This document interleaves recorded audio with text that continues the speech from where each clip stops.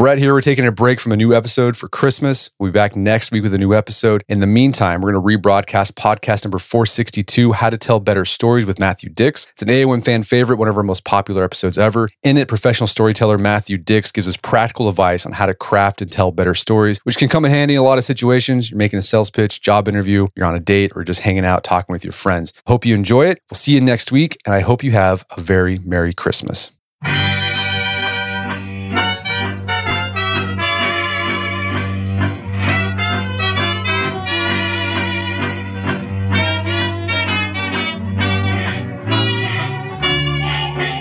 Brett McKay here, and welcome to another edition of the Art of Manliness podcast. Humans are storytelling and story listening creatures. We use stories to teach, persuade, and to make sense of the complexities of existence. So being able to craft and deliver good stories is thus a real advantage in all areas of life, giving you a foot up when doing job interviews, going on dates, interacting with friends, and making a sales pitch. Fortunately, good storytelling is a skill that can be learned by anyone. Here to teach us the art of storytelling is Matthew Dix, a writer, 5-time Moth GrandSlam storytelling winner, and the author of the new book, Storyworthy: Engage, Teach, Persuade, and Change Your Life Through the Power of Storytelling. Today on the show, Matthew walks us through the nuts and bolts of how to craft a compelling story. We begin our conversation discussing ways to generate story ideas, why good stories don't have to be about big moments, and why he recommends a practice called homework for life. Matthew then tells us what we can learn from movies about making a story so engaging that people are waiting to hear what you say next. We also discuss the don'ts of storytelling, including how to never begin a story. And we end our conversation with a 5-minute story from Matthew that showcases all the principles we discussed during the show. This show is literally packed with actionable advice, so take notes after it's over. Check out our show notes at aom.is/storyworthy. And Matthew joins me now via clearcast.io.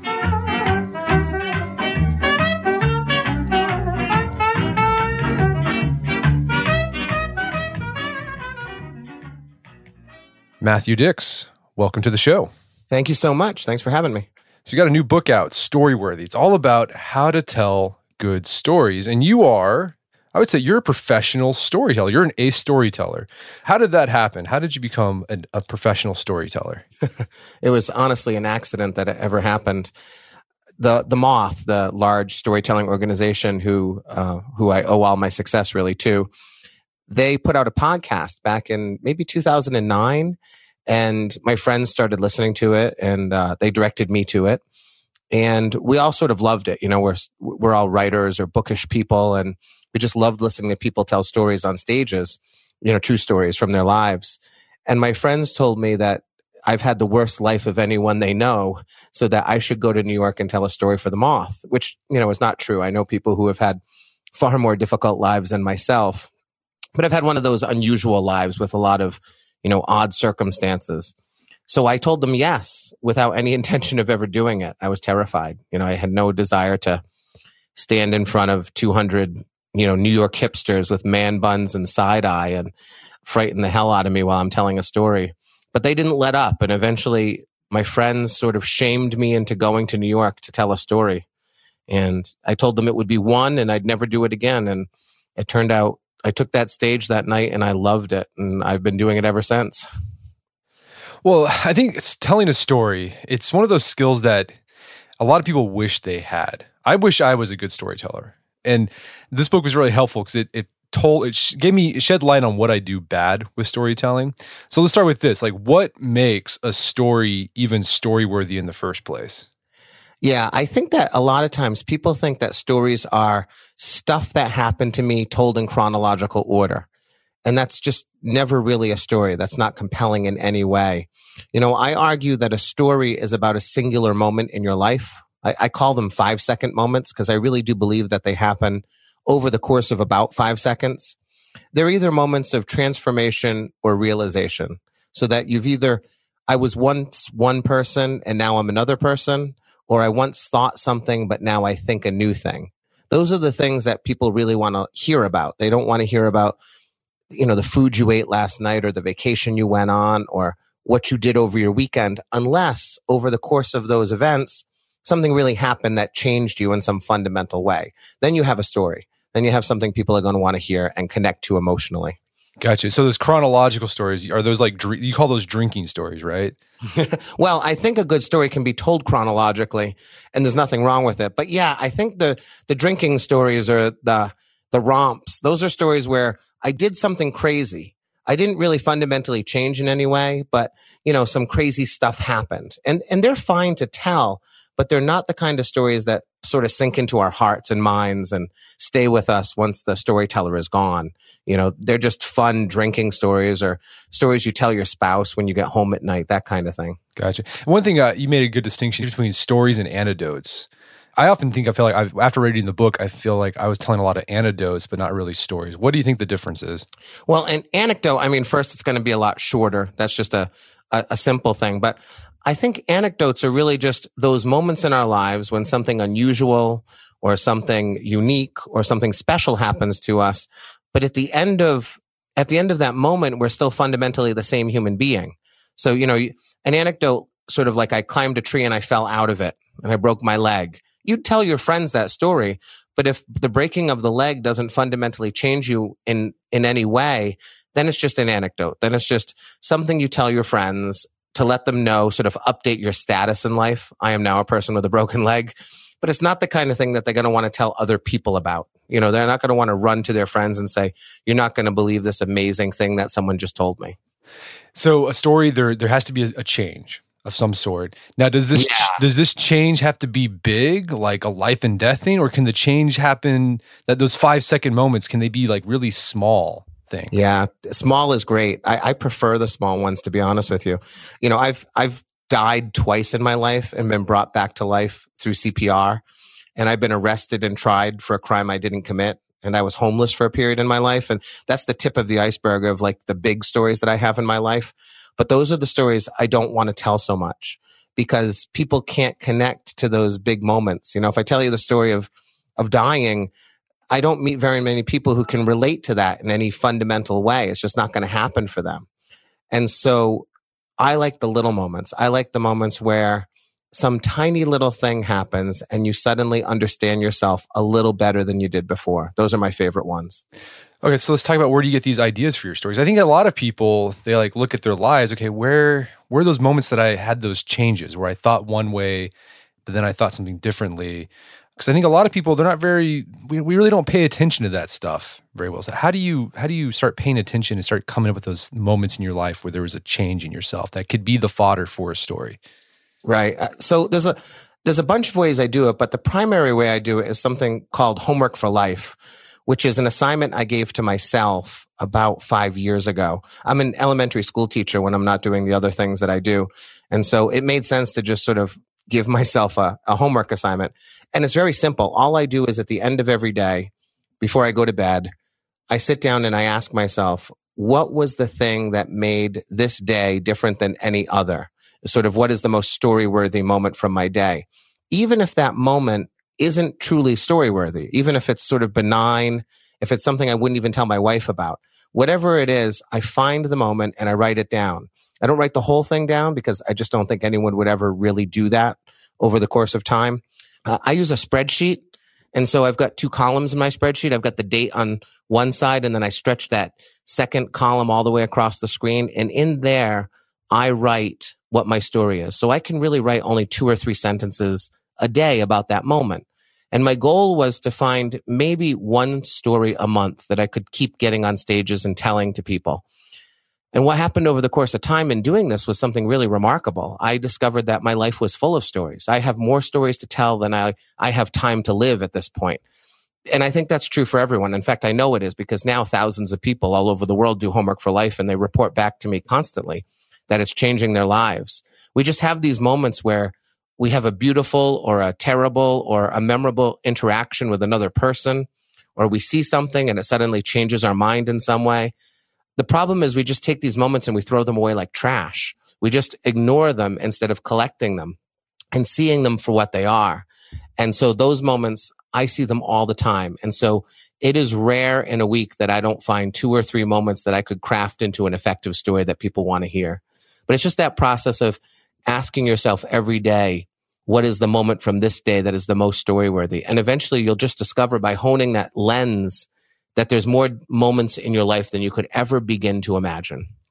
Yeah, I thought one of the interesting insights you found that you talk about in the book that, okay, people do this to get ideas for stories, but what your students find, because you teach how to tell stories, is that it's actually improved their lives. Like their life has slowed down. It seems more meaningful whenever they can see this collection of moments or stories in this spreadsheet. Yeah, I hear that all the time. I did Homework for Life as a TED Talk one time, and people will watch that even if they're not interested in storytelling. And it's so true. Even if you don't plan on ever taking a stage to tell a story, even if you're not planning on telling a story at a cocktail party, once you start seeing that your days are filled with moments of significance, time slows down and you never lose a day anymore. So often you can go to someone and say, "What did you do last Thursday?" And unless they refer to their calendar or they really think hard, that day is forever lost to them. But if you're doing Homework for Life, you're marking every day with at least one moment that made that day different. I did a workshop a few years ago for my school district, actually, a bunch of principals. And about 3 months after the workshop, one of the principals came up to me and he said, "Do you know why Homework for Life works so well?" And I was thinking, yeah, I do. I spent a whole day explaining it to you. But I humored him and said, "No, tell me why." And he said, since the workshop, he had missed 3 days. And he said, "I feel like I've lost those 3 days forever. I can't remember a single thing from those days." And he said, "I'm never going to miss another day again because I understand the value of capturing every day and how it's already made me feel like my life has more meaning and that time moves by slower than I thought." I love that. And just that idea that it can make my life more meaningful, like got me, I started like, I'm going to do this. This is a really cool concept. It's so easy. So besides your Homework for Life, what are some other things you use to help generate some ideas that are pretty easy? One of my favorite things is something that I actually got from the director of the Moth. She told me that when she's working with people who can't find stories or are having a hard time finding stories in their lives, she does this, which is first, last, best, worst, which is the idea that oftentimes the first time, the last time, the best time, or the worst time we ever did something, those are often excellent story-worthy moments. So, in workshops, I use things like your first kiss, your last kiss, your best kiss, your worst kiss. And you can do it with almost anything. There are some topics that are much easier than others. If you use pets and cars and vacations and things like that, those are all going to work great. But truly, there's not a single thing in the world that I can't play first, last, best, worst with that I can't probably find something to talk about. And oftentimes it's a story. So that's a game I used to play with my wife, if I'm being honest. And then she got sick of hearing from me. When you live with a storyteller, eventually you don't want the storyteller to talk anymore. Right. And so she won't play it with me, but I'll play it with my students. I play it in workshops. And honestly, sadly, I play it with myself all the time. I find something in the room and say first, last, best, worst, and go. And I always find a story. Yeah, I can see how that would generate stories like first kiss. Like there's definitely a change there because you go into that thinking one thing, but then after it happens, you're probably like, well, that wasn't what I thought it was or something like that. So I can see how that would be a great fodder for story. All right, so you got ideas with these, you can generate ideas with these games or these tools, but ideas aren't stories. So what's the first step in crafting those ideas into a story? I always tell people to start with the end of their story first. They sort of need to know where they're going or what they're aiming at. They need to know what that 5-second moment is. What is that moment of transformation or realization? If you don't have it, crafting the story is sort of like, walking in a dark room, not really knowing what to do, not knowing what direction you're supposed to be aiming at. I always say that storytelling is nothing more than the process of making good choices. Because I think most people, when they tell a story, they just say the next thing that pops into their head. And that's why their stories are oftentimes terrible, frankly. There's just a lot of terrible storytelling in the world because people just don't really make choices. They don't even think that a story is comprised of choices. It's just sort of the first thing I think of is the first thing I'm going to say. And so if I start at the end and I ask myself, what is the purpose of this story? What is the moment of transformation and realization? Then from there, I can begin at the start of my story by making choices that will eventually lead me to the end in the best possible way. Because we tell the truth as storytellers, but we don't tell the whole truth. We leave things out of stories all the time that don't help the story in any way or confuse the story or just slow the story down in a way that it doesn't need to be. So I always say start with the end. You have to know what you're aiming at before you start moving forward in crafting the thing. All right, so the end is that 5-second moment of change. That's kind of what you're leading up to, right? Yes, exactly. Okay. So how do you how do you keep the story compelling, right? So, well, let's talk about, okay, so you know what the ending is. How do you start a story? Or here's a better question. How should you never begin a story?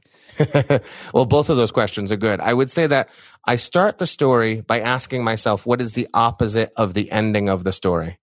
So whatever my moment of realization or transformation is, let's say I have suddenly discovered that my mother was right all along. I should not marry that girl, right? If that's the end of my story, the realization that my mother is smarter than I ever thought she was, the beginning of my story, if I really want to show change, is I don't think my mother is very smart. I think my mother is giving me bad advice. And so over time, I will discover that my mother is actually the smart one in our relationship.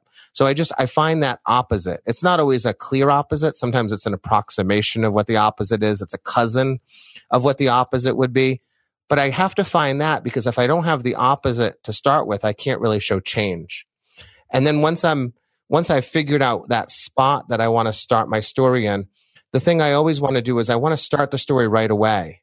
So often when people start stories, they instead start with lists. So, if the story is about my grandmother, they will start with a list of all the characteristics of a grandmother, which is not compelling in any way whatsoever. It's just a list about my grandmother. So I always say, start the story, get things moving. And then after things are moving, then start revealing some of the things that we need to know before we get to the end. Stories are just like movies. Like the stories that we tell out loud, we're just creating movies in the minds of our audience. And pay attention to the way movies are constructed. Oftentimes, movies begin with action. Things are moving right away. Someone is chasing another person, or someone is walking down a street, or Star Wars classically begins with a big spaceship shooting at a small spaceship. It doesn't begin with someone saying Darth Vader is a bad guy and Princess Leia is a good guy, and in a minute we're going to see this space battle take place. No, we're in the middle of the battle, and then we learn about the characters. That's how stories should be. You want to grab people by starting it right away. One thing, you talk about how you should never start a story. One tip, and I've broken this rule all the time, is saying you never say, I got the craziest story, or like, I've got the funniest story. Yes, that's terrible, because you set such an unrealistic expectation for yourself. You hear it all the time, though. People say, you're not going to believe this. Right. I've never heard really anything that I don't believe, after that statement. It's always something that is going to be less than what you've proclaimed it to be. So don't start off with any expectations. Gotcha. So, but start with the act. Start right away with the action. Start from one opposite of your ending. And yeah, I love the insight you gave there about movies. Like you sort of said, start paying attention to movies, because movies do this. You gave the example of Jurassic Park, of the paleontologist guy. Like in the beginning, he hated kids, and at the end, like he liked kids. Like that, I was like, oh my gosh, that's so obvious. Now I get that. So now you've ruined movies for me, because I've been looking for that. Well, it's true. My wife doesn't allow me to speak during movies anymore. But even that's Spielberg, and he's brilliant, because he knows that if I called you up and I said, hey, do you want to watch a movie about a man who doesn't really love children, so he can't fundamentally be with the woman he loves, but over the course of time, he's going to learn to love children, and therefore his relationship will be stable, you would never go to that movie with me. So Spielberg takes a true and real story that will sort of touch our hearts, and he surrounds it with dinosaurs. Those are what I call the stakes of the story, the reason that we want to hear sentence by sentence by sentence, the thing that we're worried about and concerned about and wondering about. So Spielberg understands, I have to give you a real story, the story of a man learning to love children, but I can't give it to you without something to hang that story on. And for him, it's dinosaurs, and it works so beautifully. And so many of his movies operate on that level. There's a real story happening, and then there's the thing that brings you into the movie theater in the first place. Well, so you mentioned that idea of stakes. That's what keeps people engaged with the story. So you have your beginning, which is the opposite of how you're going to end. You have your ending. And then the stakes in the middle can be things that just like, you think things are going to go a certain direction, but then they just fall flat. I mean, it just keeps people on edge, right? Exactly. I'm always asking myself, is my audience wondering about something right now? And if they're not wondering, if they're not worried or concerned or in suspense, that means I'm losing them. And so whenever I think that my audience has stopped wondering about something, I have to find a way to create that drama, that suspense. There's lots of tricks that I talk about in the book to just sort of punch up moments, to make the same moment just more appealing and more filled with wonder than how it might normally be presented. Gotcha. And so one of the tactics that I liked was like the backpack, where you have all you pack a metaphorical backpack full of things that you could possibly use to solve the problem, and you start unpacking them in the story, but none of them work. Right. So Right, you want exactly. to keep seeing like what's the next thing that's not going to work. Right. All the Ocean 11's movies, they're all just backpacks, which is we're going to tell you how we're going to rob the casino, and then we're going to go rob the casino, but it's not going to work in the way we planned. But if we don't know what the original plan was, then we can't experience the fear and the frustration and the agony of our characters when the plan starts to go wrong. So anytime in a movie, when sort of a group of people regroup after a disaster and make a plan, really what's happening is the writers are putting a backpack on the audience. We're letting the audience know what the character's hopes and dreams are. So now you carry those hopes and dreams as well. And as those things start to go wrong, you feel something akin to what the people in the movie are feeling. And that's just the best kind of storytelling, is when your audience's feelings match your feelings from the moment you're describing. We're going to take a quick break for a word from our sponsors. And now back to the show. Now, there's a lot more high-level things that people can do to really make stories engaging, but just the things we've talked about now, like knowing your ending, that 5-second moment of change, beginning with the opposite, and then adding stakes in the story, like that can make your stories like 90% better than 90% of the stories out there, right? Yes, I fully believe that if you choose a good beginning and a good ending, and it's actually a moment of realization or transformation, and you think even just a little bit about making sure that your audience continues to be interested in what you're saying, you're better than 95% of the storytellers in the world. I really believe that, because most people just never consider any of these things before they start telling a story. And if you practice it in the way that I have, now it's just automatic for me. So, if I'm going to play golf with my buddies, I don't get up early and plan my stories for the golf course. When someone says, "What happened yesterday?" I automatically land on a moment of realization or transformation. And I automatically think about what the opposite of it is. And that's where I start my story. It's become a process that is just totally normal for me because I've practiced it so much. How long should a story be? Or does it just depend on the situation you find yourself in? Yeah, it does. I mean, ideally, a story of 5 to 6 minutes is fantastic. And that's the length that the Moth uses in their slams. But sometimes I have a story that is 2 minutes long because it's only worth 2 minutes. It's not something meaningful and huge. And then there are stories like there's a guy named Ron who told a story in our show recently. We produced a show here in Connecticut. And his story was about in the 1980s, he had to go to Russia to help refuseniks who were starving because the Soviet Union wouldn't allow them to have jobs, but wouldn't allow them to leave the country. And so he had to buy VHS tapes and give them to the refuseniks because that was what was valuable in the Soviet Union in the 1980s. So that story was like 14 minutes long because it needed to be, because I didn't know anything about the Soviet Union in the 1980s without Ron giving me a lot of background. So a lot of it depends on what you're saying, whether your story requires more time or not. But I always say the shorter story wins. People who can speak concisely will always be preferred over someone who is long-winded.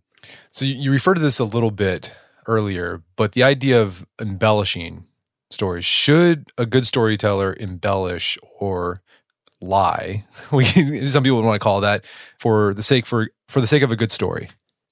I always say that I have never in my life added something to a story that was not already in the story. What I do instead is I remove things from stories all the time. People especially. People come out all the time if they don't actually play a role in the story. And by removing things that are unnecessary, they allow the things that still exist in the story to shine. I just think that so often people feel like they have to say everything. And really, we only have to say the things that get us to that 5-second moment. So embellishment for me is the removal of material that my audience doesn't want to hear and doesn't serve my story very well. Or it might be sort of the compression of time. So a story that takes place on a Saturday and a Sunday for me, I might jam into one day, just a Saturday, because it's easier for an audience to understand a story that takes place on one day versus two. And they don't need to know that, like, I went to bed and then I woke up the next morning and things continued. So that's the kind of embellishment that I believe in. Yeah, I mean, if you think of a movie, movies don't do that. Like sometimes you don't even, like, days could pass and you have no clue because they just cut to the 3 days later and you don't know it's 3 days later, but it is 3 days later. Right, exactly. So, but yeah, I guess embellishment becomes unethical when you start adding stuff that didn't happen. So if you didn't die and you said you died, like that would be unethical. Yeah, it doesn't make any sense to me either. I mean, I'm a novelist. I write novels for a living, and those are all completely fictional. And when I think about storytelling, stories from my life, I always think of it as a puzzle, which is kind of why I love it, because I'm forced to work with the material that is in front of me. I can't make up any information. I'm stuck with what I've got. And so I love how I have to fight with that material and get it into the order that works best for the purpose of the story. Whereas when I'm writing a novel, anything is available to me. I'm not saying writing a novel is easy. There's a lot of challenges in writing a novel, but the one challenge I don't have is I'm not limited by, the content that is available to me. I have an infinite amount of content available to me when writing a novel. So I don't know why anyone would want to embellish a story that way. I just think it's so much fun to fight with what you've got. You said one of the downsides, though, of embellishing your stories or changing the stories, that if someone was there with you when it happened, they can ruin it for you because they'll be like, "No, that didn't happen like that." And you're like, yes. You ruined the story. Right. Even if you're doing what I'm doing, which is dropping people out of stories or compressing time, that'll annoy your friends. They've heard me tell stories and someone will come up to me and say, "But I was there too. You didn't even mention me."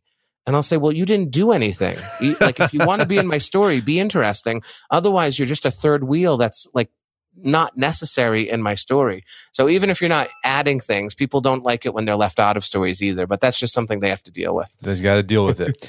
So do stories need to be funny or sad, or should you even think about that when you're crafting a story? Because I think a lot of people think stories need to be funny or really poignant to be worth telling. Right. I don't think they have to be funny. I mean, I tell a lot of stories that are not funny at all. And I also tell many stories that are very funny. I don't think that any of those things are necessarily required. Ultimately, I want to be entertaining. That is the first thing I want to do with every story I tell. And then I want to connect with people. I want to find something that they will consider interesting or make them feel closer to me or reveal some part of themselves that they didn't see before. And then after that, if it's funny, that's great. And humor, I think, in storytelling is a strategy. I do stand-up as well. And when I do stand-up, I have to be funny all the time. Everything I say has to be working towards a laugh. But in storytelling, I always use humor strategically. In fact, my funniest stories are the stories I least like to tell because there's no emotional journey in those stories. They're just funny all the way through. People love them, but I don't feel like people connect with me as deeply as they do in the stories that move them in a variety of emotional ways. So you don't have to be funny. I work with a lot of people who are tragically not funny in any way whatsoever, but they're still great storytellers and they can be really effective.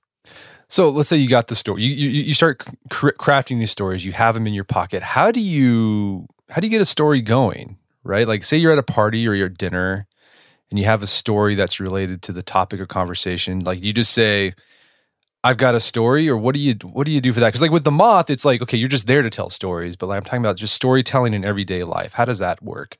I think the best thing to do is to actually be a great listener. The thing that I say to people most is tell me a story. Or so often in life, people have stories they want to tell, but for whatever reason, they've been convinced that no one has the time to listen to them or the inclination to listen to them. Or worst of all, they don't think they have anything good to say. And I think they do. So I've sort of learned to listen for those cues. When someone says, "Oh, that happened to me once," and they trail off, that's a moment when I jump in and I say, "Really? Tell me that story." If you sort of get other people telling stories, if you open up a space for them and allow them to speak for as long as they need to speak, oftentimes that will then create a space for you as well. And suddenly you'll have a chance to tell a story too. So start by being a good listener. Start by being someone who wants to hear stories, and then people will want to hear your stories as well. And how do you think telling better stories can make people better parents, better teachers, better business owners, etc.? Well, I mean, in a myriad of ways, really. The number of people or the variety of people who I work with now, consulting and teaching workshops, you just can't imagine the people who walk into my workshops or who call me and ask me to work with them. If you're a business leader, I was just working with a CEO yesterday, being able to communicate the mission of your company and talk about what your people are doing in an engaging and entertaining way, a way that doesn't force you to stick a PowerPoint up on a wall every time you speak, that's a tremendous skill. And if you're a teacher and you can tell stories throughout the school day, which is something that I do with my students all the time, then you're an engaging person who people are going to want to listen to. I work with clergy members on their sermons so that they can be more interesting.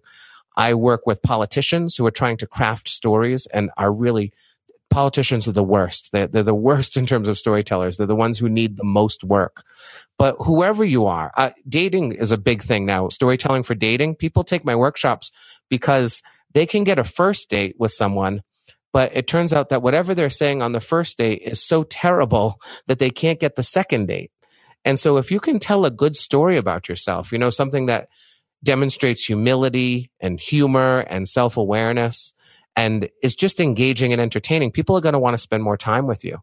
And so whatever you are, whoever you are, and wherever you are, storytelling can help you. It'll make you a better human being to spend time with. Well, Matthew, this has been a great conversation. Is there some place people can go to learn more about your work and what you do in the book? Well, if they go to my website, matthewdix.com, they can learn about all the things that I'm doing there. They can find my book wherever you get books. It's available on Amazon as well. So, wherever you're buying your books, you can probably find it there as well. My wife and I also produce a podcast called Speak Up Storytelling.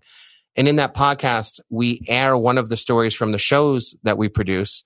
And then we pull that story apart and tell people what's working in the story and what could be improved. And we talk about homework for life in every episode. I give one of my homework for life moments from the week and talk about how that could be crafted into a story.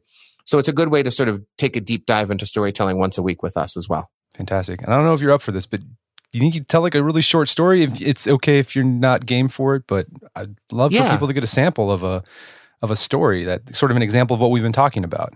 Sure. How long do you want it to be? I don't know. Up to 5 minutes. It could be shorter than that. Yeah. All right. I'll give you the quick version of something. Okay, great. All right. So I'll tell you, I'm going to choose a very small moment. This is about the smallest moment that I can think of to illustrate the point. So I'm leaving the gym just a few months ago. This happened. I'm leaving the gym, and as I'm coming down the stairs, and I'm feeling really good about myself because I've just exercised for 45 minutes and I have not yet eaten a cheeseburger. So it's this unique time in my life where I have done something really good for my body and have not defiled it with, fat and carbohydrates yet. I will. I'm on my way actually to a cheeseburger on this day. But this little time in between, I feel good about myself. And I'm heading towards the door and my keys fall out of my hand. My hands are all sweaty, so they slip out. And as they fall, they sort of land on my foot, like half on my foot and half off. And before I can even bend over to pick them up, this woman coming into the gym, walking in the opposite direction, bends over, picks my keys up off my foot, puts them in my hand, and then just keeps walking. And I can't believe it. I would never pick the keys up off someone's foot. Like, I would never pick up anyone's keys, I don't think. I have a friend who's in a wheelchair, and if he dropped his keys, I honestly would do sort of the trigonometry to determine if he can get his own damn keys or do I have to help him.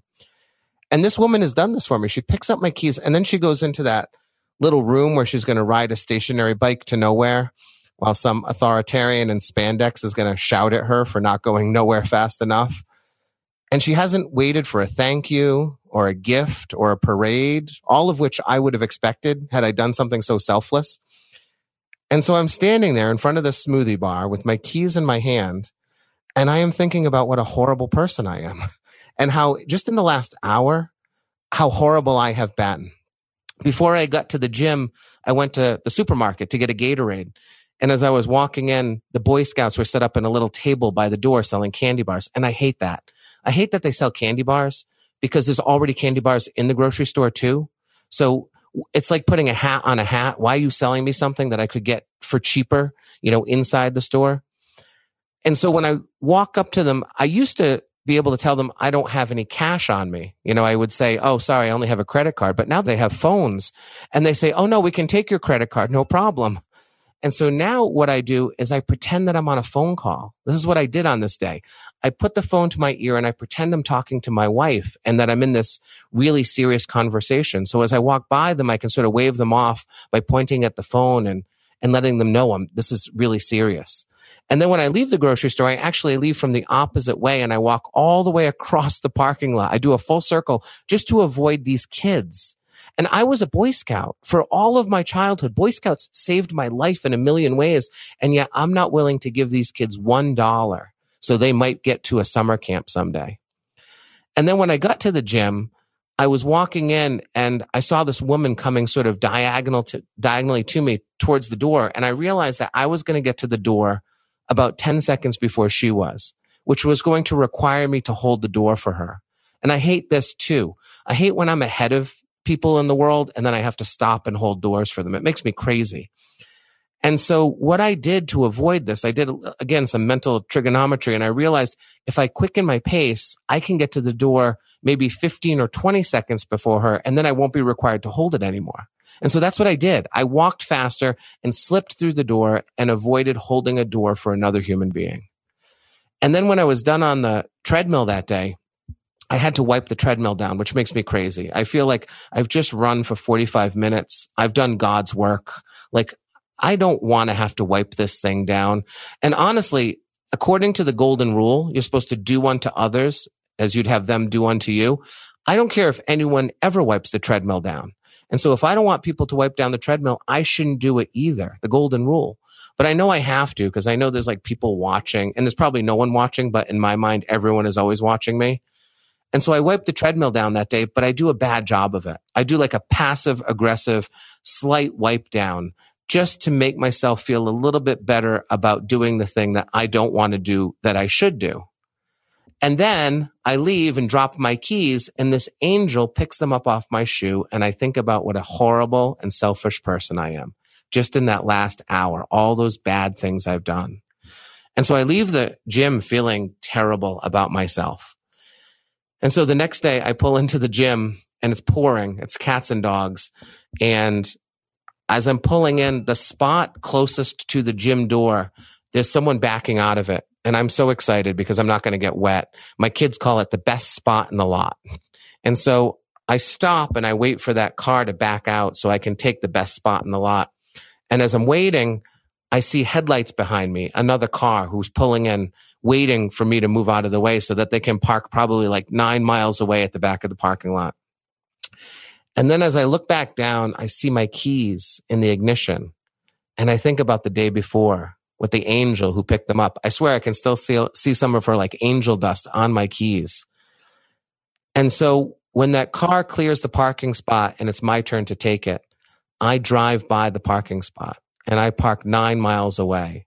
And I give that spot over to whoever's behind me, probably a serial killer. But whoever it is, they get the spot that day because I decide to be a slightly better person. It doesn't mean I've changed my life in any way. I still hate wiping down treadmills, and I still hate holding doors, and I still dodge the Boy Scouts at every chance that I get. But when I'm holding my keys in my hand, when I'm looking at them, I want to be a slightly better person. And for me, that's at least a good start. So that is a story of a tiny little moment that when it happened a few months ago, as soon as it happened, I ran home and I told my wife, I have a great story because some woman just picked my keys up off my shoe and it made me realize what a jackass I am. And she said, okay, that's great. But it's a story that I just love to tell because it's a tiny little moment where I'm illustrating something about myself. And when I tell that story, I won a Moth Slam with it. And I thought I would. Because when I tell about the things that I've done that are especially terrible, people love those stories because everyone's sort of going through life being terrible in some way, being selfish and, not being their best self. But not often do people talk about it. So when they hear someone talking about it, it just makes you feel a little more human. Like, oh, I'm not the only awful person. Other people are doing awful things too that they're kind of ashamed about.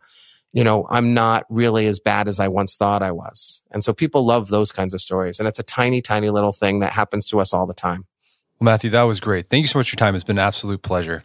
Thank you. I really appreciate it. My guest today was Matthew Dix. He's the author of the book Storyworthy. It's available on Amazon.com and bookstores everywhere. You can find out more information about his work at MatthewDix.com. Also, check out his podcast with his wife, Speak Up Storytelling. Find that on iTunes or wherever else you listen to podcasts. Also, check out our show notes at aom.is/storyworthy, where you can find links to resources where you can delve deeper into this topic.